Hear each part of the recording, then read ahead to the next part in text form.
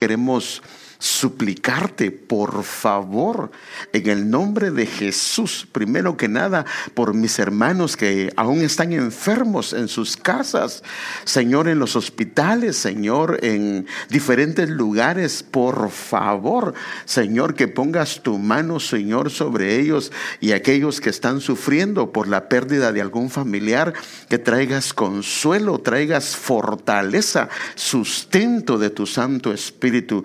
Y Señor, que ahora, Señor, a los que estamos acá, por favor, visítanos de una manera especial, como lo has hecho a través de la alabanza, ahora a través de tu palabra. Danos, Señor, esa unción, esa gracia, Señor, Padre, esa impartición que viene del cielo, Señor. En el nombre de Jesús lo pedimos y damos las gracias, Señor. Amén. Como sabe, estamos viviendo tiempos que no solo son asombrosos, sino también son maravillosos de parte de Dios.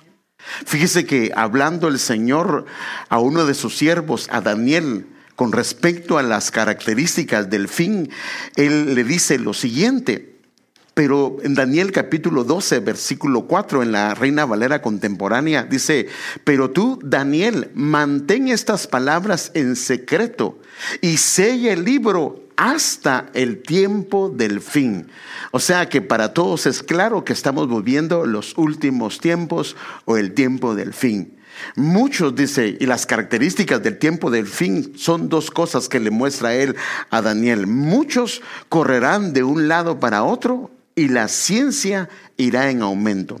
Cuando vemos esa expresión, muchos correrán de un lado para otro, ahora es increíble cómo usted puede viajar, hermano amado, de un lugar a otro o de un continente a otro continente, que antes era impensable hacerlo en 1 o 2 días, ahora se puede hacer sin ningún problema. Por muy lejos que esté, tú puedes ir a ese lugar.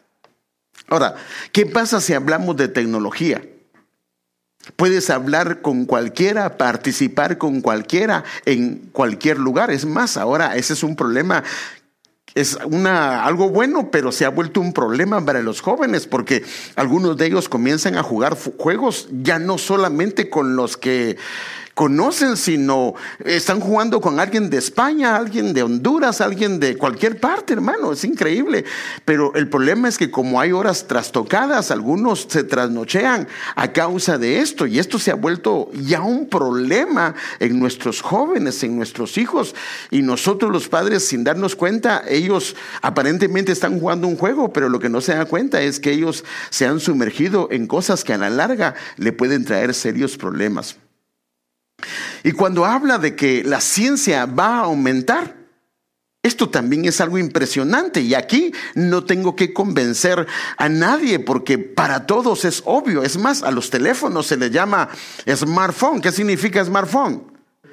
Que es un teléfono inteligente. O sea, usted puede tener en su teléfono todo lo que tiene en su computadora, y ahora hay mucha gente que desde el teléfono pueden hacer negocios, pueden trabajar, una cantidad de cosas que hay para eso. Entonces de eso no tengo que convencerlo.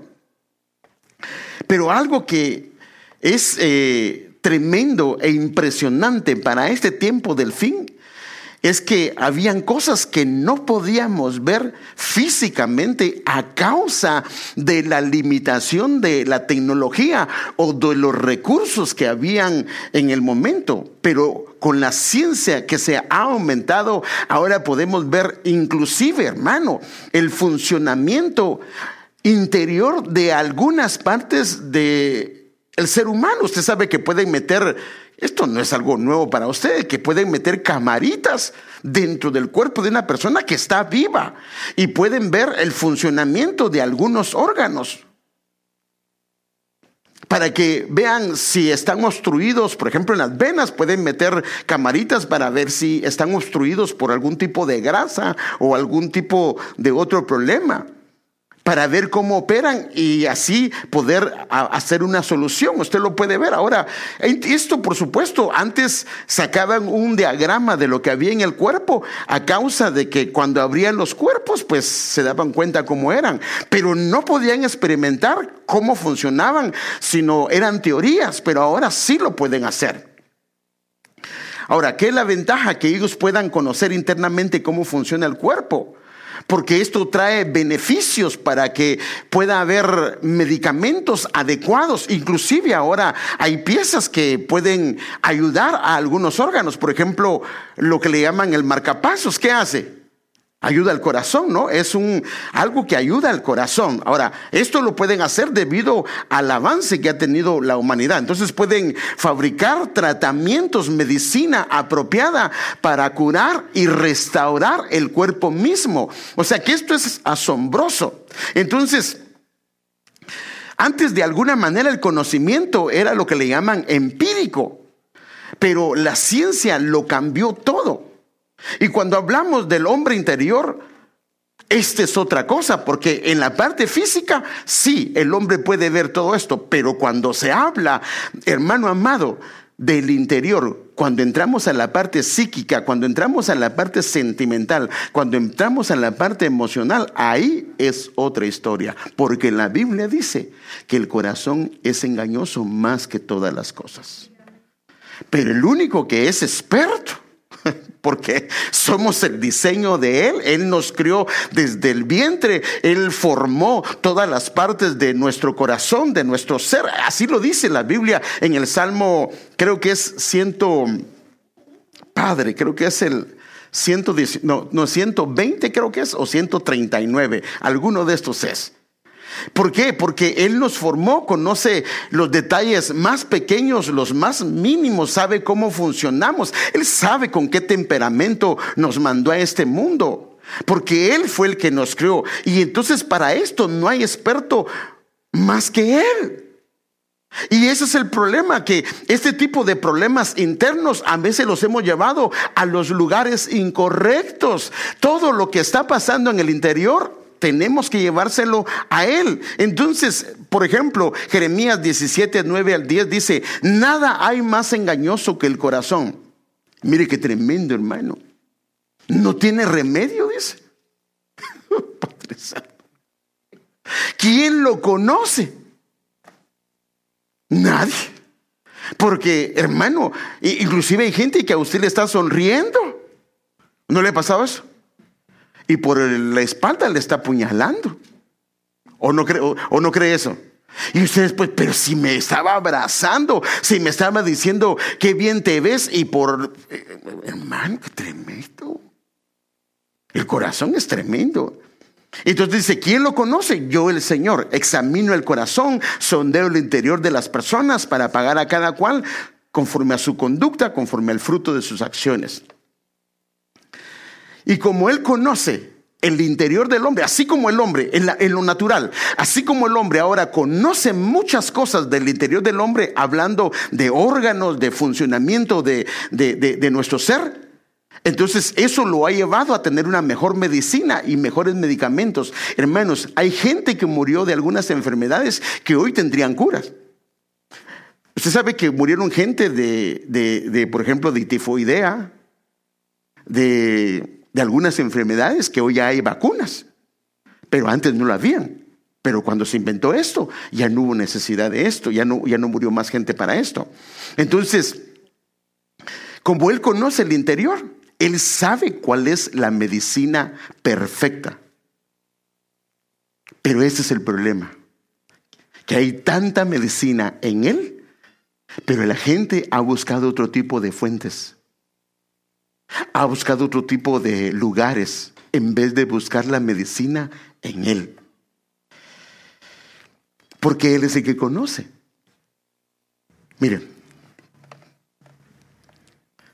por ejemplo, hay gente que tiene problemas en su casa y ¿sabe qué va a hacer? Va a consultar las cartas.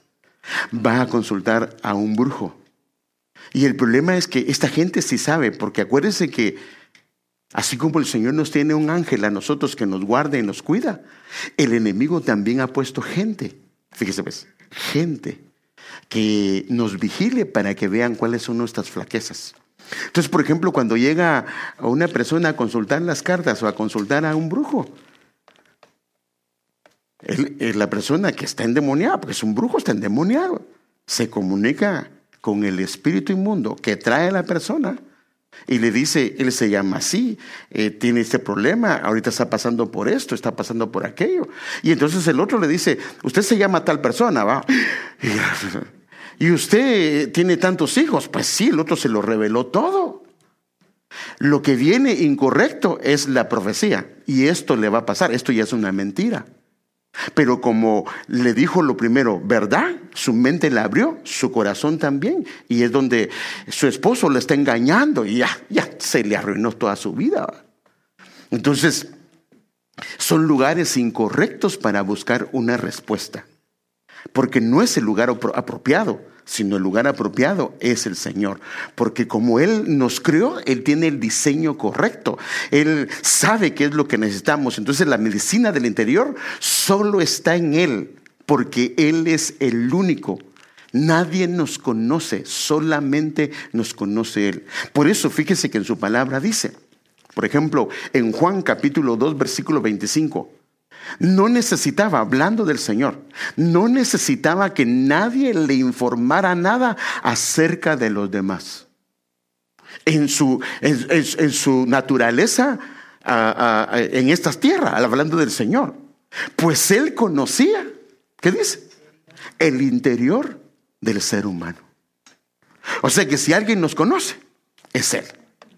Entonces, cuando lo reconoces, cuando te apoyas en Él, cuando vienes a Él, entonces lo que va a pasar es que viene una medicina de parte de Él y áreas que están mal comienzan a ser restauradas. Es curioso cómo lo dice la Biblia en un pasaje. Mire, por ejemplo, en Proverbios capítulo 3, versículos 6 al 8, que de hecho lo usamos mucho para los jóvenes. Dice, reconócelo en todos tus caminos y Él enderezará tus sendas, o sea, lo que está mal. No seas sabio en tu propia opinión, teme a Jehová y apártate del mal. ¿Por qué? Porque será medicina a tu ombligo y tuétano a tus huesos. ¿Será medicina a tu ombligo? Bueno, así es como dice literalmente la Biblia. Otras versiones, como no es entendible, le dice a tu cuerpo. ¿Qué significa entonces esto? Usted sabe que el ombligo representa el centro de nuestro ser. Es un portal que lleva hacia el interior. Por eso es que un bebé, cuando está en el vientre de la madre, el ombligo se conecta a la madre para que a través de ese cordón umbilical pase toda la comida a todo su interior. Su interior crece debido a ese vínculo, a ese portal que hay. Entonces, ahí fuimos nosotros alimentados y ahí fue donde nosotros crecimos. Y entonces lo que el Señor dice es que si lo reconocemos, si lo tomamos en cuenta, entonces nuestro interior, desde donde está el portal de entrada, va a ser sano. ¿Hasta dónde? Hasta los huesos, hasta lo más íntimo. Va a haber una sanidad completa hacia nuestras vidas. ¿Por qué? Porque el Señor se encargará de sanar todo nuestro ser. Pero ¿qué tenemos que hacer? Tenemos que ir a la medicina, tenemos que ir a Él, tenemos que recurrir a Él, tenemos que poner nuestra mirada en Él. El problema de nosotros comienza cuando nuestra mirada la ponemos en otro lugar que no sea el Señor Jesucristo. Por eso Pedro comenzó a hundirse. Por eso el pueblo se comenzó a desviar. O sea que la clave de nuestra vida está en nuestra mirada en el Señor, porque de Él viene la medicina, de Él viene el equilibrio, de Él viene el balance. Y entonces, en base a esto, yo me gustaría tratar un tema con ustedes que se llama completa paz. Así se llama el tema, completa paz. Sí, la Biblia habla de una completa paz. Ahora, si la Biblia habla de una completa paz, quiere decir que podría haber una paz incompleta, que tengamos una paz incompleta. ¿O no, hermano? Sí hay paz, pero no completa. Porque en otras versiones le dice perfecta paz.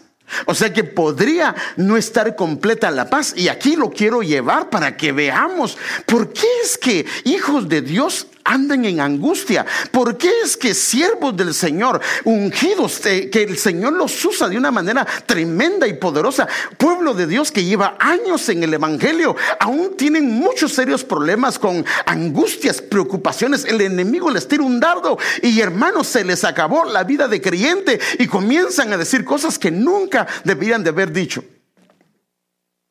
Entonces, si hay una paz incompleta, déjeme mostrárselo de una manera gráfica, porque a mí me gustan mucho las gráficas porque hablan mejor que las palabras.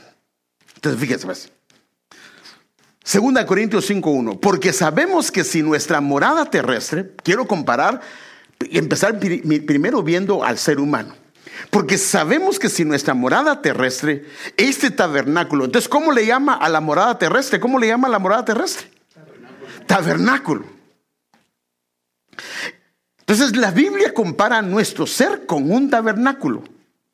Y el único tabernáculo que nosotros conocemos es el que existe en la Biblia, el que fue edificado por Moisés por orden de Dios, con el diseño de Dios, lo cual era la morada de Dios, la cual nosotros sabemos que está dividida en 3 partes. Veamos esto para que tengamos un mejor entendimiento. Este es el tabernáculo, como se cree, el cual tenía 3 partes, pero tenía un velo que es exterior. Que se le recuerde de este velo exterior, porque vamos a hablar del velo exterior y del velo interior. Está el velo exterior y está el velo interior. El velo exterior, fíjese que es que todo, como es el diseño de Dios. ¿Sabe usted que en la entrada del velo exterior habían 5 parales? ¿Cuántos sentidos tenemos? 5. Y en el velo interior habían 4. En el exterior no habían querubines, en el interior habían querubines, porque son portales. Entonces, cuando un área del tabernáculo representa una parte del ser tripartito, eso, hermanos, nosotros lo hemos visto más de una vez. Entonces sabemos que el lugar del atrio representa el área del cuerpo. El lugar del lugar santo representa el área del alma. Y lo que es el lugar santísimo representa el área del Espíritu Santo. Pero, entonces, fíjese pues, en el lugar santísimo donde está el espíritu humano, tiene que haber paz. Porque si no hay paz, no ha nacido de nuevo. El problema es que no necesariamente en el alma hay paz. Aquí puede no haber paz. Y ese es el problema. Entonces, la paz completa es cuando tanto en el espíritu como en el alma funciona y opera la paz de Dios. Pero si solo opera en el espíritu, entonces sí es un hijo de Dios, porque el único que puede habilitar esa parte es el Señor Jesucristo. No hay nadie más. Pero el alma, para que la paz opere, tiene que entrar en un proceso.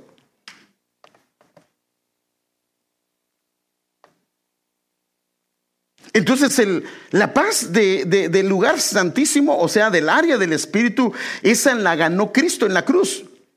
Pero si su alma no ha sido trabajada por el Señor, entonces puede carecer de paz. Y por eso es que vemos creyentes nacidos de nuevo, hermano, que cuando viene una circunstancia, cuando viene un problema, hermanos, se comportan igual que la gente del mundo. La gente del mundo pega alaridos y nosotros también.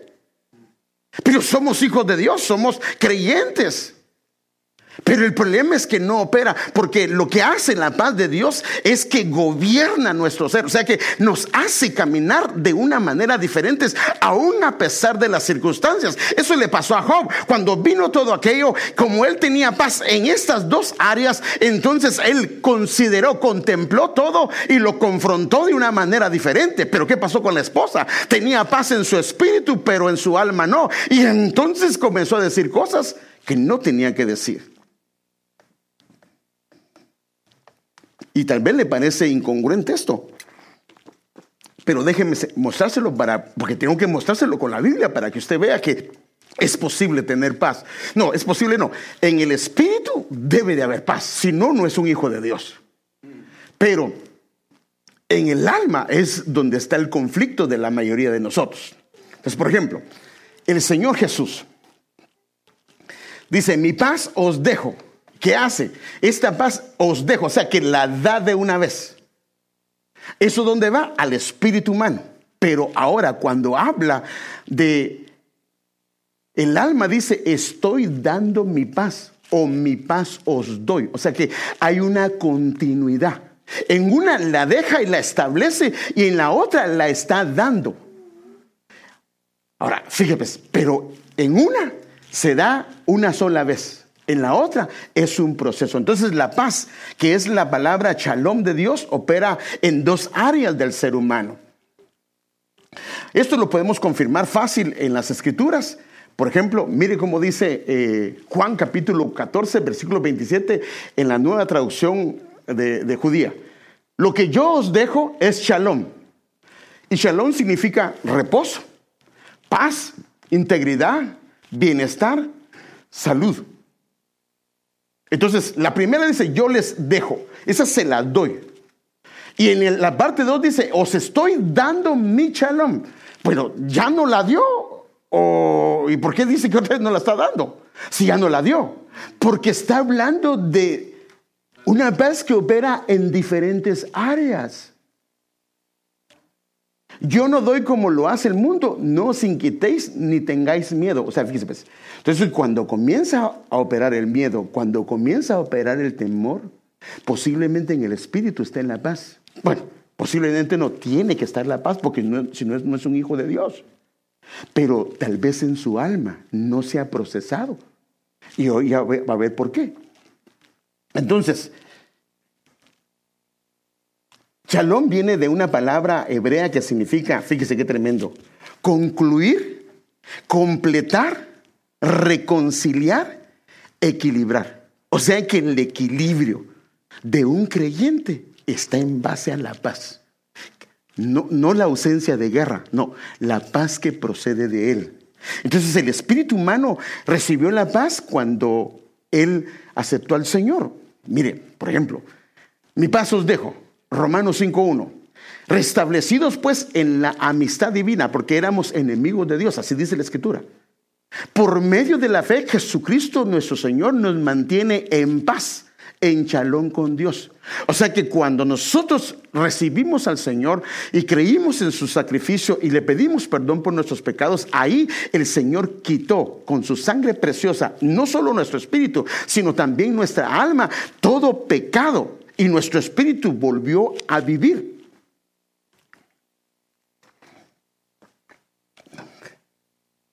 Sin el sacrificio de nuestro Señor Jesucristo, nos sucedería lo mismo que a Adán y Eva. Ellos pecaron. ¿Y qué pasó con ellos? ¿Qué vino cuando pecaron? Muerte. Pero ¿qué vino después de la muerte? ¿Tenían miedo o no tenían miedo? ¿Tenían vergüenza o no tenían vergüenza? Ellos comenzaron a entrar en un miedo, en un temor, en un caos, en una confusión. ¿Por qué? Porque eso es lo que sucede. Entonces, sin esa paz, o sea, sin esa reconciliación, nunca podríamos relacionarnos con el Padre. Por eso es que aunque pecamos con nuestra alma, fíjese pues, pecamos en el lugar santo, pecamos en el alma. ¿Por qué es que no perdemos al Señor? Porque, hermano, si no perderíamos al Señor, porque el Señor no se puede contaminar. Porque lo que pasa es que el Espíritu Santo mora en el lugar santísimo, mora donde está el espíritu humano. Y hay una barrera, hay un velo que lo separa. ¿Para qué? Para que si pecamos en el alma, el Espíritu Santo permanezca y nos lleve al arrepentimiento. Si no, no podríamos arrepentirnos. Entonces la paz del Señor en nuestro espíritu humano permanece sin alterarse, aunque el alma peca. El problema está cuando el pecado no se arregla, cuando el alma no se depura, cuando no se trae y se confiesa el pecado, porque entonces en el alma se puede convertir en un pecado de iniquidad y la iniquidad ya se va al espíritu y ahí ya entró en otra operación. Porque usted sabe que el pecado tiene varios niveles. Déjeme mostrárselo. Por ejemplo, la transgresión, así se le llama cuando uno peca y al cuerpo se le llama transgresión. O sea, es un pecado. Pero cuando se consume el pecado, a eso se le llama, cuando se consume el pecado en el alma, se convierte en pecado. Y ahí está trabajando. Pero si no se arregla ese problema, se convierte en iniquidad. Y cuando va a iniquidad, ahí sí va el Espíritu y el Espíritu Santo sale de una persona. O sea que si es a nivel de pecado del alma, el Espíritu Santo está ahí. Y por eso es que mucha gente puede estar endemoniada y tener al Espíritu Santo, hablar en lenguas. ¿Por qué? Porque el Espíritu Santo está en un compartimiento diferente. Y en el alma o en el cuerpo están espíritus inmundos. Ahora, en el alma, cuando peca, comienzan a generarse ataduras, ligaduras, vicios, hábitos, costumbres, que si no se arreglan, pueden llevar a una persona a un estado de iniquidad. Porque la iniquidad es cuando el pecado no se arregla y comienza a abarcar todas las áreas, las habitaciones del alma, hasta que traspasan esa pared, ese velo interior, y entonces ya tocan al espíritu humano. Y cuando tocan al espíritu humano, ahí la cosa se puso seria.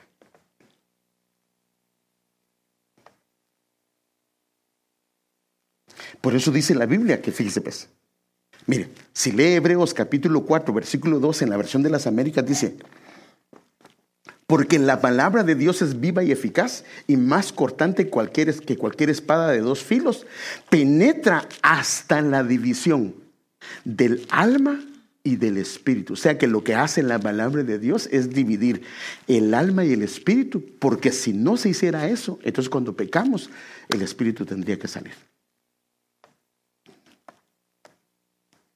Entonces esta división a través de la palabra de Dios es para proteger tu espíritu, para que el Espíritu Santo more aún en medio de pecados que nosotros cometemos.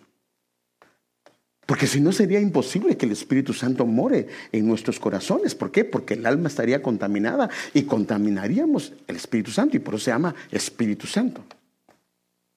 Pero cuando el pecado en el alma no se resuelve, entonces, y se vuelve una práctica, esto sí puede llevar a un estado de iniquidad. Y la iniquidad es cuando el velo se rompe y se va y toca al espíritu. Y cuando ya toca al espíritu, entonces esto es un problema, porque entonces traspasó la frontera que no tenía que traspasar porque el pecado no se arregló. Y este pecado es el pecado que la Biblia habla, hermano amado. Que este pecado es el que afecta al espíritu y afecta a la cuarta generación. Los pecados del alma no afectan a las generaciones que vienen. Lo que afecta a la generación que viene es el pecado espiritual. Déjeme mostrárselo. El que guarda misericordia a millares, el que perdona la iniquidad. Aquí ven los tres pecados, el pecado en sus tres dimensiones. Perdona la transgresión y perdona el pecado. Y que no tendrá por inocente al culpable en estas áreas. El que castiga la iniquidad. Entonces aquí agarra todo lo demás, lo deja a un lado, porque es un trabajo del alma, donde el Señor está trabajando el alma. Pero la iniquidad ya es un pecado que no se quiso pedir perdón, que ya se perdió el temor, que ya se perdió el que venga el Espíritu Santo. No está bien lo que estás haciendo, no está correcto. Eso ya se perdió, porque la iniquidad es un nivel mucho mayor. Dice, el que castiga la iniquidad de los padres, y ahí sí viene sobre la tercera y hasta la cuarta generación. Y por eso es que la Biblia dice, fíjense,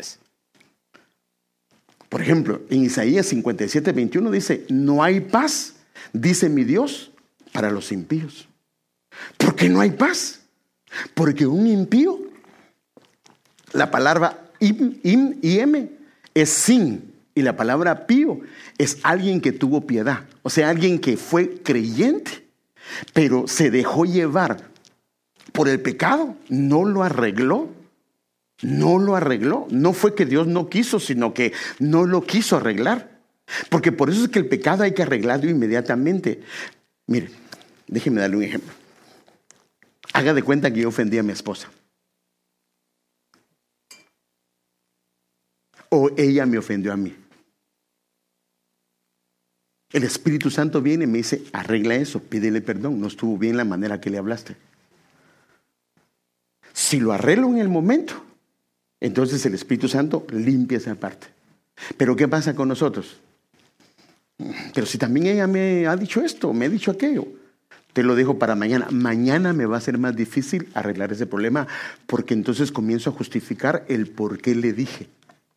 Y pasado mañana me va a ser más difícil porque entonces ahora yo soy la víctima y ella es la culpable. No sé si me doy a entender, hermano. Y eso se vuelve un problema serio en el alma. Y esto, entonces, lo que puede hacer es que si no se arregla ese problema, claro, pasa mucho tiempo, porque Dios habla a tiempo y fuera de tiempo. Le estoy hablando de algo pequeño, pero así puede ser la mayoría de pecados si no los arreglamos. Entonces, cuando llegan al Espíritu, entonces la persona pierde toda sensibilidad y entonces la piedad la perdió. Y al perder la piedad, y entonces dice, no hay paz, dice mi Dios, para los impíos. Porque en su espíritu no hay paz. Y por supuesto tampoco en el alma, porque el alma se expuso al pecado. Ahora fíjese, también dice, no hay paz para los malvados, dice el Señor. O sea que la paz para ellos es una ausencia de guerra, es una ausencia de problemas. Pero la paz para nosotros es que aún en medio de los problemas, Dios puede darnos paz. Por ejemplo, haga de cuenta que comienza con tos. Ay, ya me dio el COVID. Y eso porque aquella me habló por teléfono. Hermano, y hasta uno hasta piensa que hasta por teléfono se lo pegaron. Esta estaba mala o este estaba mal, hermano. Y la mente es tremenda, hermano. Que fíjese, pues, la mente puede comenzar a imaginarse cosas. Y entonces puede inclusive, perdóneme, hermano, a comenzar a sentir síntomas. Fíjese, déjeme darle algunos ejemplos. Una persona venía, me contaron de un testimonio, pero también he sabido de cosas de más gente. Pero para que nadie se sienta aludido acá. Y eso me lo contaron de otra iglesia. A un hermano le comenzó como con tos y comenzó como que le dolía la cabeza y un poquito el cuerpo. Pero fíjese, pues.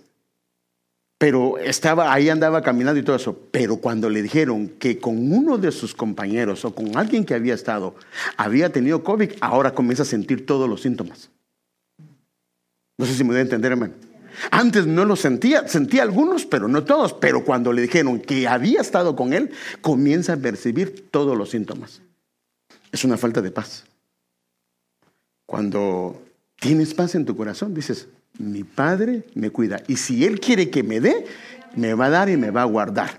Y si Él no quiere que me dé, asciende en medio. No dice que ni plaga tocará tu morada. Hermano, entonces ¿por qué dice la Escritura eso?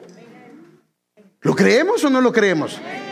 Pero el asunto es, imagínate porque, perdóneme, algunos ustedes saben que estaban con eso. Y después se enteró. Pero el asunto es, hermano, que haya paz en nuestro corazón. Entonces, el espíritu humano es perdonado y limpiado con la sangre del Señor Jesús.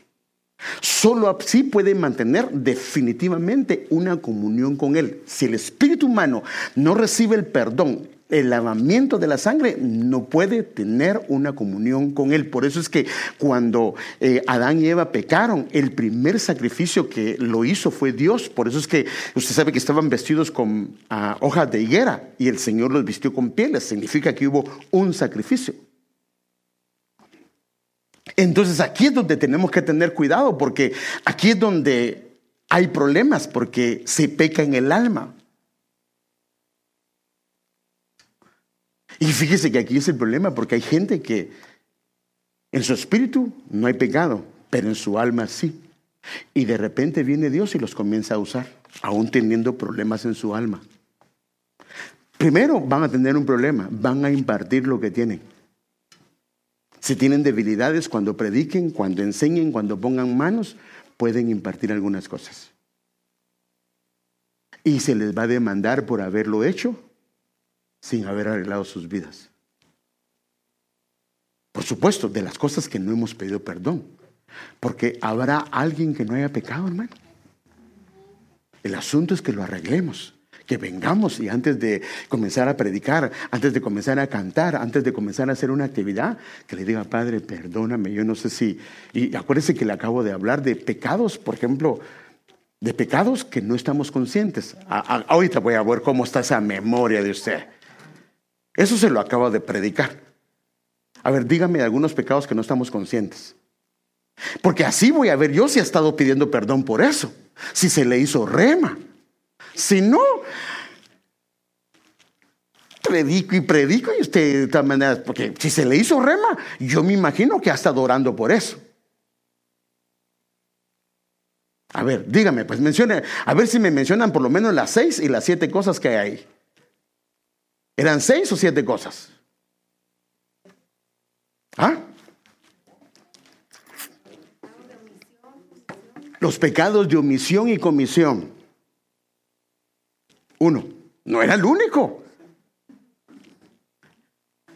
Que Dios tenga... Oh, Padre, que alguien me ayude. Que alguien me ayude, por favor, hombre. No puede ser, hermano.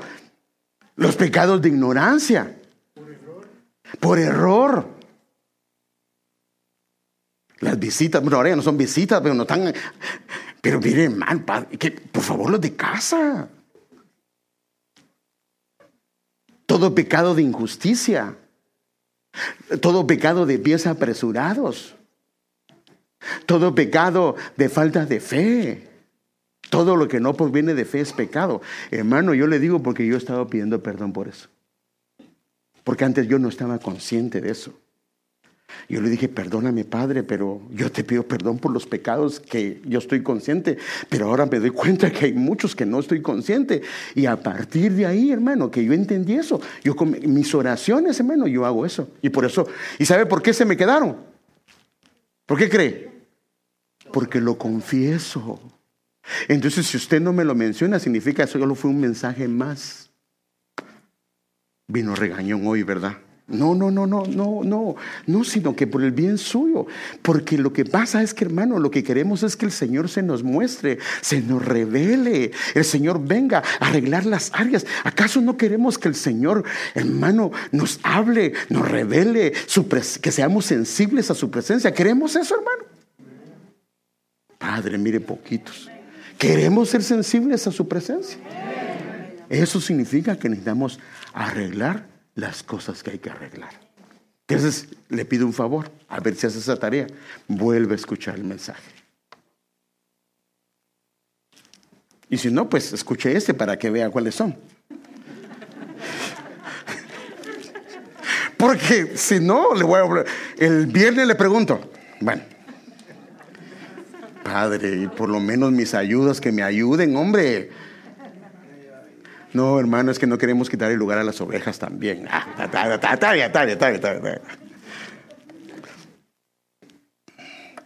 Entonces el problema es que cuando un alma tiene pecado, puede hacer milagros. Y yo no digo que no podamos si somos ignorantes de eso. Le voy a poner un ejemplo. Cuando los discípulos fueron a reprender demonios, a echar fuera demonios y a sanar a los enfermos, ¿cree usted que tenían pecado o no tenían? Sí, habían áreas internas que no habían estado arregladas, pero de alguna manera no estaban conscientes. Prueba de ellos que ellos tenían problemas de egoísmo, de envidia, de celos, y Dios los usó, pero no estaban conscientes. El problema es el pecado, que yo estoy consciente, que ya el Señor me habló y me dijo: arregla eso.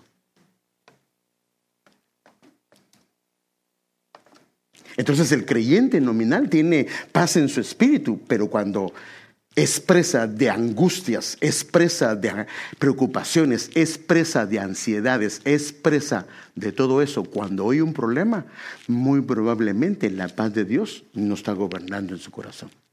Sí en su espíritu, porque si no, no puede tener comunión con Dios. No hay manera que sea hijo de Dios. Pero en su alma. Ahora la pregunta que yo le voy a hacer ahora es esta: cuando le dan una mala porque no, hermano, yo le doy una pregunta. Si a mí me dice mi jefe: donde yo trabajo, que me van a aumentar a $10 más la hora de lo que gano, ¿cómo cree que voy a poner? Feliz, y tal vez entre semana no voy a la iglesia y ese día hasta la iglesia voy. Y le doy gracias y lo cuento como un testimonio, ¿o no? Pero hace lo mismo la gente del mundo. ¿O no da gracias? Diosito, muchas gracias. Ellos le dicen Diosito. Yo creo que uno no debe decir la palabra Diosito, hermano. ¿Por qué Diosito? Ni que fuera un ídolo, hermano. No, Él es Dios, hermano. Amén. Elohim. Entonces, fíjese. Entonces, la gente del mundo da gracias o no da. Pero donde nos diferenciamos de ellos es cuando vienen los problemas. Si pasó algo y comienzas... Bueno, hay que ver, a ver, extienda sus manos, cómo están las uñas, ¿verdad? Si ya no tiene uñas, significa que no está operando la paz ahí, ¿verdad? No, hermano, es que yo me las quito porque lo que pasa, no está bien, pero solo es una broma, hermano, pero, hermano, ¿qué pasa cuando vienen problemas? ¿Qué haces? Una pregunta, ¿nos vienen problemas a las familias o no? ¿Podemos evitarlas? Algunas son gratis, algunas fueron por causa de nosotros y otras ni siquiera nos dimos cuenta. No lo podemos evitar. El problema es que esas no las podemos evitar, pero ¿qué hacemos? ¿Qué reacción tomamos? Si lo primero que hacemos es comenzamos a arrancarnos el pelo y comenzamos a hacer esto, y hermano, entonces ¿dónde está la paz del Señor? Y el domingo estábamos a moco tendido acá, hermano. Es que somos hijos de Dios, pero eso significa que en el alma hay problemas. La paz de Dios no está operando.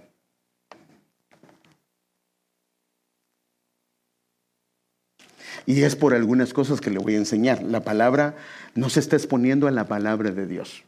Y si no se está exponiendo a la palabra de Dios, ya sea expuesta, ya sea predicada o ya sea lectura, entonces muy probablemente en el alma hay problemas. Déjeme, se lo voy a enseñar. Vamos a regresar al dibujo. Entonces, no se le olvide esto. En esta parte de acá no puede estar un espíritu inmundo. No puede, porque ahí está el Espíritu Santo. Pero en esta parte de acá sí puede. Y en esta parte de acá. Por eso es que hay creyentes, inclusive bautizados con el Espíritu Santo, que han tenido serios problemas con esto. Pero normalmente un pecado, un espíritu no viene si no se abren puertas. Y cuando se abre una puerta es porque lleva algún tiempo y porque no se ha confesado. Entonces, fíjese. Entonces, si no hay paz aquí, es posible que no nos estemos exponiendo correctamente a la paz que procede de Dios. Porque la paz del espíritu humano se dio una vez en la cruz del Calvario y esa no se quita. Pero la paz que es del alma es una paz que debe de renovarse, que debe de refrescarse, que debe de ser ministrada. Entonces déjenme enseñárselo. Otra vez, lo que yo os dejo es shalom. Eso es, ya hice la paz con Dios y con ustedes. Eso está hecho por el sacrificio de la cruz. Y su espíritu que estaba muerto se reconcilió con Dios y ahora tiene amistad con Dios. Pero os estoy dando mi shalom. Esa es para la restauración del alma. Entonces, aún un creyente, si no tiene paz, a causa de una paz fluyendo del Señor,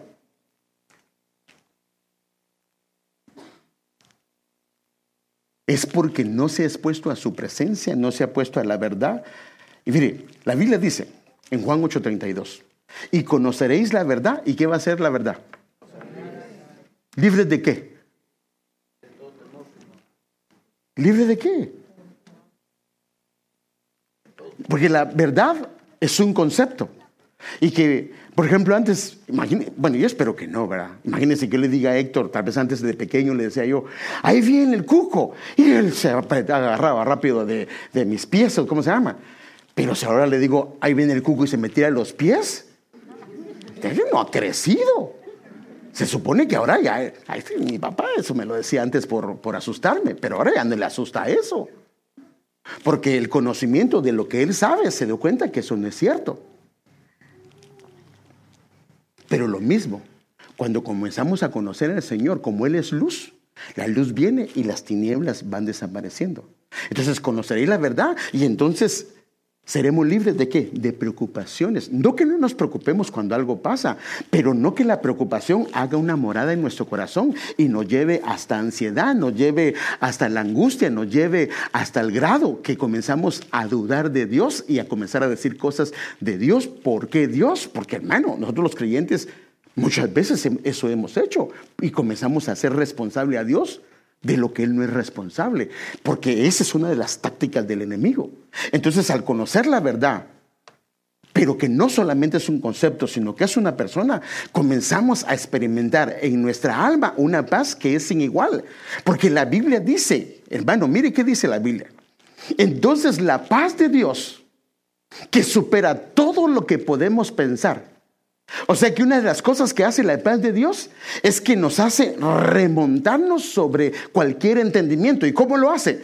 Mire qué dice la Biblia: tomará bajo su cuidado. Mire qué tremendo, hermano. Los corazones, o sea que agarra donde está el asiento de tus sentimientos. Y cuando viene un problema, permaneces tranquilo. Pero también dice, agarrará los pensamientos donde está el asiento de los pensamientos, que es la mente. Otras versiones dicen la mente. Y también las cuidará, las guardará. Entonces viene un problema. Oh, Padre, ayúdame, Señor. Ten compasión. Danos tu gracia, Señor, Padre. Ayúdanos. ¿De dónde vendrá mi socorro? Mi socorro viene de Jehová. Y no, no, hermano. Y acabas de estar animando a un hermano. No te preocupes, que Dios nunca te desamparará. Ya dimos un mal testimonio, hermano. Entonces nosotros, hermano, tenemos una paz. Para nuestro espíritu esta la hizo el Señor una sola vez. Pero la de el alma, esa debe de ser ministrada e impartida. Cada vez que lees la Biblia, ¿sabes qué está haciendo la palabra de Dios? Está sanando áreas de tu corazón y ministrando la paz, porque la verdad, ahorita se lo voy a enseñar, la paz va juntamente con la verdad. La paz va juntamente con la verdad.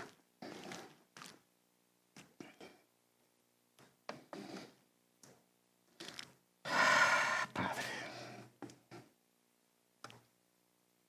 mire, Él es el camino, Él es el shalom y Él es la verdad. Hay un orden, y si tomamos su camino, lo seguimos a Él, y su verdad, que es Él, lo que va a venir en la vida. Tiene que venir una vida. Entonces, fíjese pues. Paz por el sacrificio del Señor Jesucristo, donde está el espíritu humano. Pero en la parte donde está el alma, es una verdad que es ministrada e impartida por Él mismo cuando nos exponemos a Él y lo buscamos, pero también cuando nos exponemos a la palabra y también cuando leemos la Escritura. Miren, le voy a contar un testimonio y ese es reciente. Hace unos días alguien me dio unas malas noticias. Y sabe que las palabras que me dijeron hirieron mi corazón. De verdad. Sí la hirieron mi corazón. Me acosté, hermanos. Me dormí. Y al otro día, hermano, cabal, yo experimenté esto. Mi corazón estaba sano. No había herida. Sabía lo que había pasado, pero no había herida en mi corazón. Wow, dije, qué poderosa es la palabra de Dios.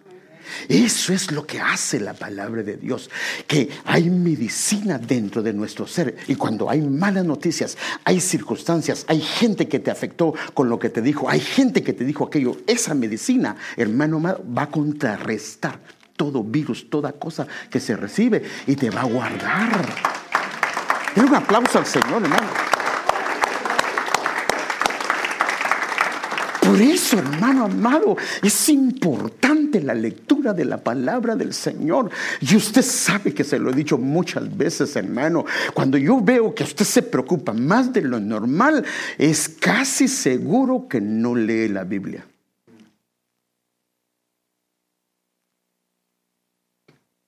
Pastor, voy a probar a mi esposa y le voy a dar una mala noticia para que usted vea. Eso no vaya a hacer nada de eso. No le quiera menear el petate a su esposo. No, porque entonces tal vez lo puede. ¿Y qué si se le va? Y después me va a echar la culpa a mí. No, eso no se hace. Entonces, por favor, hermanos, necesitamos trabajar la paz. No la paz del Espíritu, esa la consiguió en la cruz. Este es un proceso y ahí es donde lo quiero llevar. Mire cómo lo dice. He aquí tú deseas la verdad en lo más íntimo y en lo secreto me haces conocer sabiduría. Pero mire cómo dice esta versión, que es la versión Biblia Martín Nieto. Tú quieres la verdad en el centro del alma. Porque ahora le voy a mostrar que la justicia debe de estar en el espíritu y la verdad debe de mantenerse en el centro del alma. ¿Se recuerda de los dos velos? Padre, aquí empieza el mensaje y ya se me terminó el tiempo.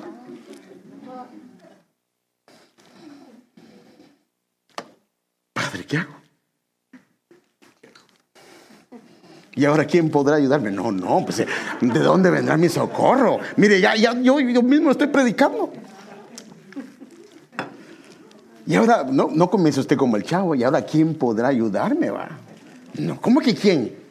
Él. Entonces, cuando la paz gobierna tanto el espíritu humano como el alma del Hijo de Dios, la cual está siendo ministrada por la verdad de Dios, viene una sanidad completa al alma. Y por supuesto, esta alma va a ser gobernada y le va a ayudar a cómo comportarse en medio de cualquier situación. Va a poder enfrentarlas, aunque sean las situaciones más difíciles, más adversas, más complicadas, las va a poder confrontar. Esto es lo que dice su palabra. Mire, hermano, qué tremendo de la palabra de Dios. Jeremías 33:6. He aquí que yo les traeré medicina y sanidad. Yo los sanaré. Y mire cómo dice. Y les revelaré tiempos. La Biblia de las Américas dice abundancia de paz. Y si hay abundancia de paz es porque hay una verdad operando dentro. Entonces, ¿cómo va a haber medicina? ¿Cómo va a haber sanidad? Cuando hay la verdad está operando dentro de nuestro corazón. Si la paz de Dios, aquí quiero terminar, paz, Andrea. Si la paz de Dios opera en nosotros, seremos creyentes sanos y fuertes. Y voy a regresar a esto, pero voy a terminar con esto porque no me alcanzó el tiempo. En aquel día, dice, mire, y de aquí salió el mensaje. En aquel día cantarán este cantar en tierra de Judá. Fuerte ciudad tenemos. La Biblia compara una ciudad con un creyente. Pero ¿cómo es que un creyente tiene una fuerte ciudad? Desde ahora véalo, porque de esto vamos a tratar. Y primero Dios el viernes. Fuerte ciudad tenemos. Salvación o salud puso Dios por muro y antemuro. O sea que nosotros tenemos un muro y un antemuro, porque las ciudades en la antigüedad, solo déjeme mostrársela solo para que lo vea.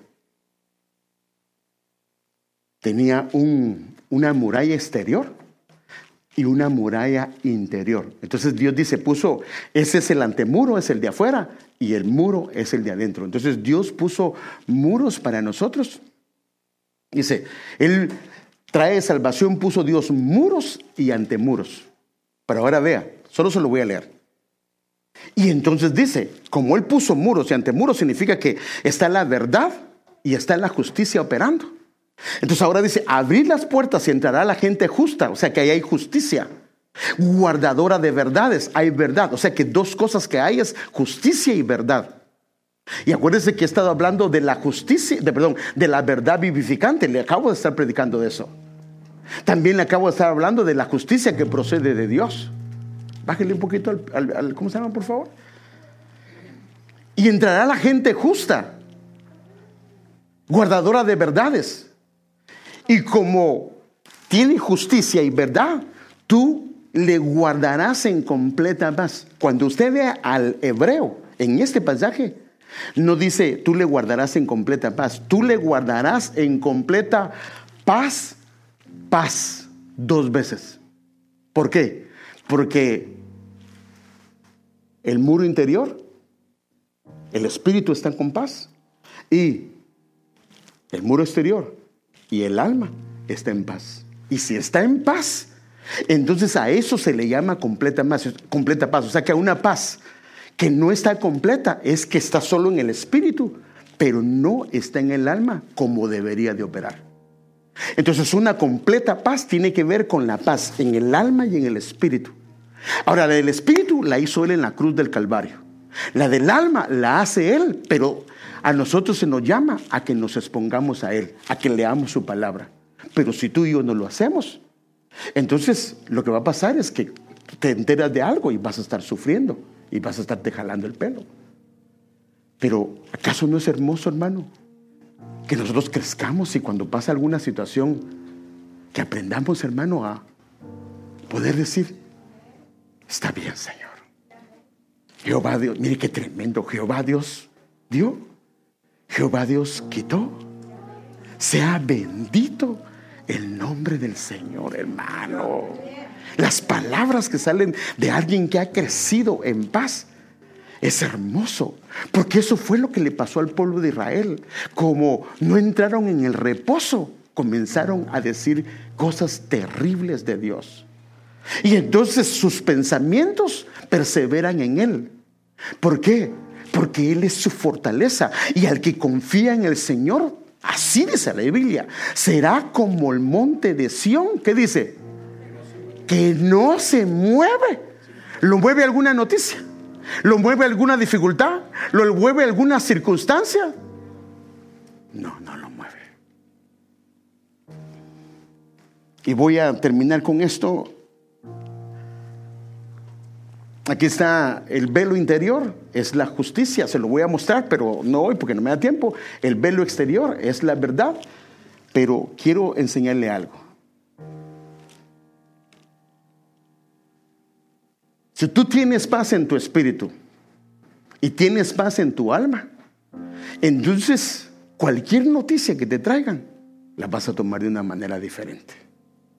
El problema es si en el alma no está operando mi paz os doy o mi paz os estoy dando. Y entonces lo que va a pasar es que vamos a tener problemas inclusive cuando nos relacionemos. Porque hay un principio que se lo voy a enseñar ahorita y luego lo voy a hablar. Cuando te expones a la mentira y das tus oídos a exponerlos a la mentira, cuando te expones al chisme, cuando te expones a la murmuración, cuando te expones a la difamación, si en tu alma no hay paz, no lo vas a saber procesar y vas a entrar en conflicto y te van a contaminar. Te van a contaminar. Entonces tu alma tiene que ser guardada. Entonces el espíritu humano y tu alma lo resiente y viene tristeza. Por eso es cuando usted se sienta con alguien y comienza a platicar, hermano, si es algo que no está bien, dígale: Señor, esto es del Señor, esto es tuyo, Señor. Perdóneme, hay veces hay chismes, hay murmuraciones, hay difamaciones que no son del Señor. Y nosotros le decimos: perdón, Señor, pero ya escuchamos toda la información. Pero ¿sabemos nosotros que es un chisme desde el momento que nos están contando o no, hermanos? Ay, no, hermano, yo no sabía, yo pequé, pero yo hasta el final me di cuenta, hasta que la hermana me dijo: bye, bye, hermana. No, hermano, nosotros nos enteramos de hace mucho tiempo. Una de las maneras es cambiarle la conversación. Y si la hermana o el hermano le dice, porque no crea que el chisme solo es problema del sexo femenino, también es del sexo masculino. Si el hermano no entiende la indirecta, decirle: no hablemos, o sea, ni juega fútbol, ¿sabe qué? ¿Cómo quedó el Barcelona? Le dice la hermana, ¿va? ¿Qué quedó el Barcelona? Le está diciendo: ya no quiero hablar de eso. Y si no entiende, hermana, perdóneme, yo no quiero hablar de esto. porque mi alma la he guardado para el Señor y yo no quiero que se contamine. Porque le voy a enseñar un principio y con esto termino. Mateo 10, 11 al 13. En cualquier ciudad o aldea donde entréis, averiguad quién es digno en ella y quedaos ahí hasta que os marchéis. Pero miren lo que pasa. Al entrar en la casa, dadle vuestro saludo de paz.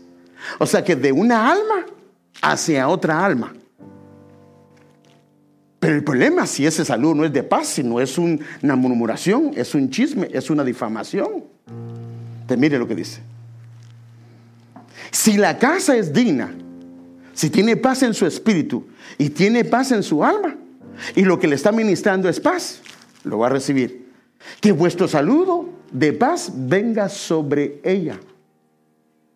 Pero si no es digna, que vuestro saludo de paz se vuelva a vosotros.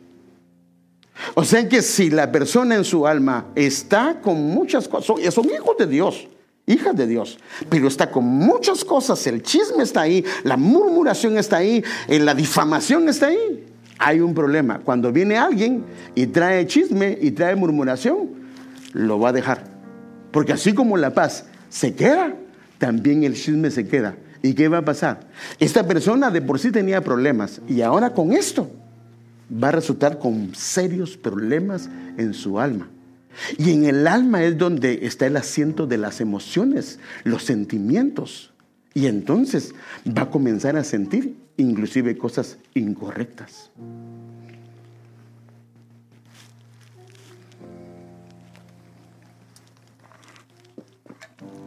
Entonces yo quiero recomendarle, yo se lo he dicho ya más de una vez, cuidado con quien habla. Ay, hermano, pues yo estoy hablando con hermanos de la iglesia. Buenísimo, hermoso que tenga coinonía.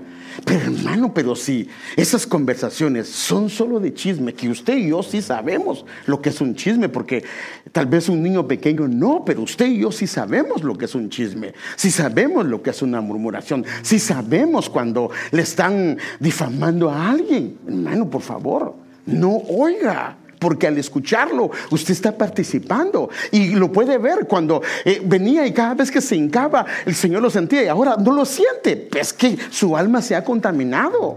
Entonces no deje, porque la paz es un antídoto, hermano amado, para poder reprender todo esto.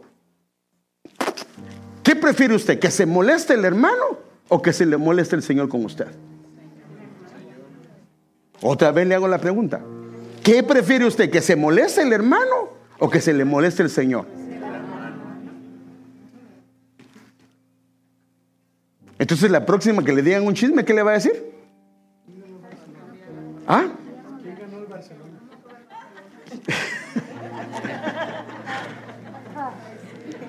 Mire, cuando comienza la gente, le voy a contar del hermano fulano, pero no le voy a decir el nombre. Ese suena a chisme, hermano. Ese suena a chisme. Y yo quiero hacer algo, hermano. Si usted me quiere contar algo, le voy a decir, hermano, ¿me permite que traigamos al otro hermano para que aclaremos esto?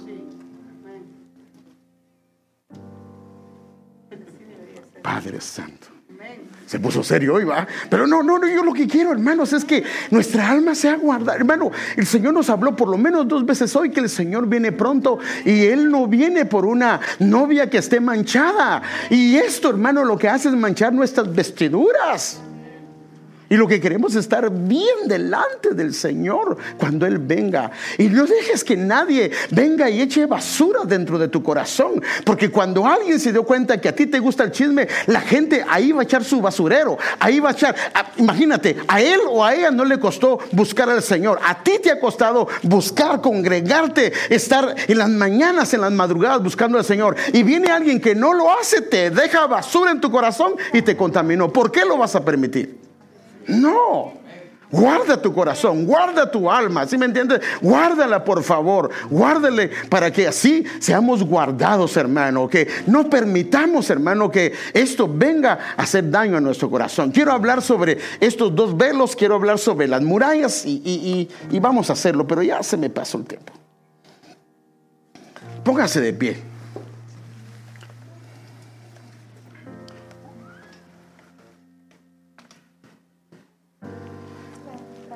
Entonces el Señor dice, lo que yo os dejo es shalom, es paz. Esta la conquistó el Señor en la cruz del Calvario. Pero lo que yo te voy a dar a través de mi verdad, a través de mi presencia, en la medida que te expongas, es mi shalom para que tu alma repose. Y qué hermoso es cuando hay paz, no solo en el espíritu, sino también en el alma, hermanos. Y si tú consideras que en tu alma no ha habido paz, que todo te preocupa, que todo, no digo que, hermano, que no digamos, ¿y ahora qué voy a hacer? Pero luego nos recordamos, ¿de dónde vendrá mi socorro? Y el Señor nos trae y agarramos otra vez control sobre los sentimientos. Amén. Control sobre los sentimientos. Porque tampoco eres de palo. Pero que no hagamos como lo hace la gente del mundo. Hermano, que no tiene esperanza. ¿Tenemos esperanza o no? No dijo el Señor, aunque pases por las aguas, ¿qué dice? No te vas a ahogar. Aunque pases por el fuego, no te vas a quemar. Vas a sentir que te estás quemando, pero no te vas a quemar. Vas a sentir que te estás ahogando, pero no te vas a ahogar. ¿Por qué? Porque yo estaré contigo todos los días hasta el fin del mundo. Esa es su promesa. Y esa promesa nadie la va a quebrantar, porque viene de la boca de Dios, hermano. Y es una promesa firme de parte de Dios. Y entonces lo que el Señor quiere es que nosotros reflejemos las virtudes de aquel que nos amó, hermano. Y que nosotros seamos aliciente, medicina para la gente que está alrededor. La gente, no dice la Biblia, pues, sobre el mundo vendrán tinieblas, pero sobre ti resplandecerá la luz. Habrá una luz, un entendimiento diferente de todo lo que está pasando. Padre, perdónanos, por favor, porque nosotros somos responsables de lo que pasa en nuestra alma. Tú lo hiciste en la cruz del Calvario, lo ganaste en la cruz del Calvario, Señor amado, y nos dices esa paz interna. Pero también ganaste la paz para nuestra alma. Y perdónanos si hemos dado lugar a que nuestros oídos se abran para chisme, para murmuración, para difamación, para cosas como esas. Perdónanos, Señor, por permitirlo, Señor, y ser, Señor, un recipiente para estas cosas. Señor, ayúdanos, por favor. Quita todo esto de nuestro corazón, y queremos una sanidad completa, Señor, de nuestro espíritu y de nuestra alma, Señor, completa, Señor. Queremos experimentar eso que dice tu palabra, Señor amado, que aún en medio de la tormenta tú ibas durmiendo, ibas reposando, ibas descansando. Señor, queremos ser siervos que honren tu nombre, siervas que honren tu nombre. Perdónanos si hemos tenido una actitud incorrecta cuando han pasado cosas y no hemos dado buen testimonio de quién eres tú para nosotros, Señor. Padre, ayúdanos, Señor, porque nuestra ancla está en el lugar santísimo. De ahí estamos aferrados, Señor, y nada nos va a quitar de ahí. Perdónanos, Señor, por favor, pero hoy queremos pedirte que nos ministres, Señor, con esa paz que viene de tu presencia, a través de tu palabra, a través de tu presencia, Señor. Perdónanos si no hemos arreglado alguna área de nuestra alma que no hemos querido arreglar, pero hoy te suplicamos que nos limpies con tu sangre preciosa y ayúdanos a arreglar lo que tenemos que arreglar, Señor. Por favor, te lo suplicamos. Desperté y una voz de amor me llenó el alma y me consoló, secó todas mis lágrimas. Aleluya. Me dijo: no mires atrás, solo sígueme, siempre aquí estaré.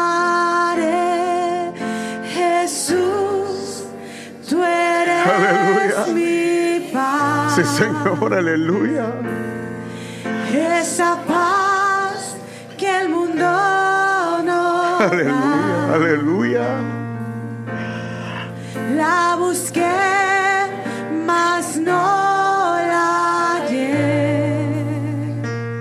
Solo en ti la encontré. Aleluya, sí, Señor. Jesús, Jesús, tú eres mi paz. Esa paz que el mundo no Aleluya, da. aleluya. La busqué, mas no la hallé. Solo en ti la encontré. Jesús, y Jesús, tú eres mi paz. Y esa paz que el mundo no da. La busqué, mas no la hallé. Solo en ti, Señor, solo en ti la encontré. Y Jesús, eres mi paz. Esa paz que el mundo no da. La busqué, mas no la hallé. Solo en ti la encontré. Jesús, eres mi paz. Jesús, tú eres mi paz. Así es, Señor. Y esa paz que el mundo no da. La busqué, mas no la hallé. Solo en ti la encontré. Solo en ti la encontré. Jesús, Jesús, tú eres mi paz. Esa paz que el mundo no da. La busqué, mas no la hallé. Solo en ti la encontré. Solo en ti la encontré. Una vez más, Jesús, Jesús, tú eres mi paz. Gracias, Cristo. Esa paz que el mundo no da. Y la busqué, mas no la hallé.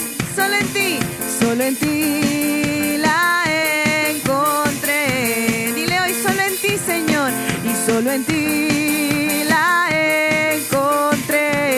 encontré. Y solo en ti la encontré. Así es, Señor. Solo en ti hemos conseguido esa paz. Padre, gracias por la palabra que tú hoy has traído a nuestros corazones. Yo te pido que esa palabra pueda, Señor, dar fruto en nuestras vidas. Te lo pedimos en el nombre de tu Hijo amado Jesucristo. Amén, Señor. Amén y amén. Vamos a dar un pequeño anuncio nomás, hermanos. El otro domingo tenemos nuestra Santa Cena. Puede sentarse. Tenemos nuestra Santa Cena el domingo para que podamos preparar nuestro corazón y podamos venir listos para poder recibir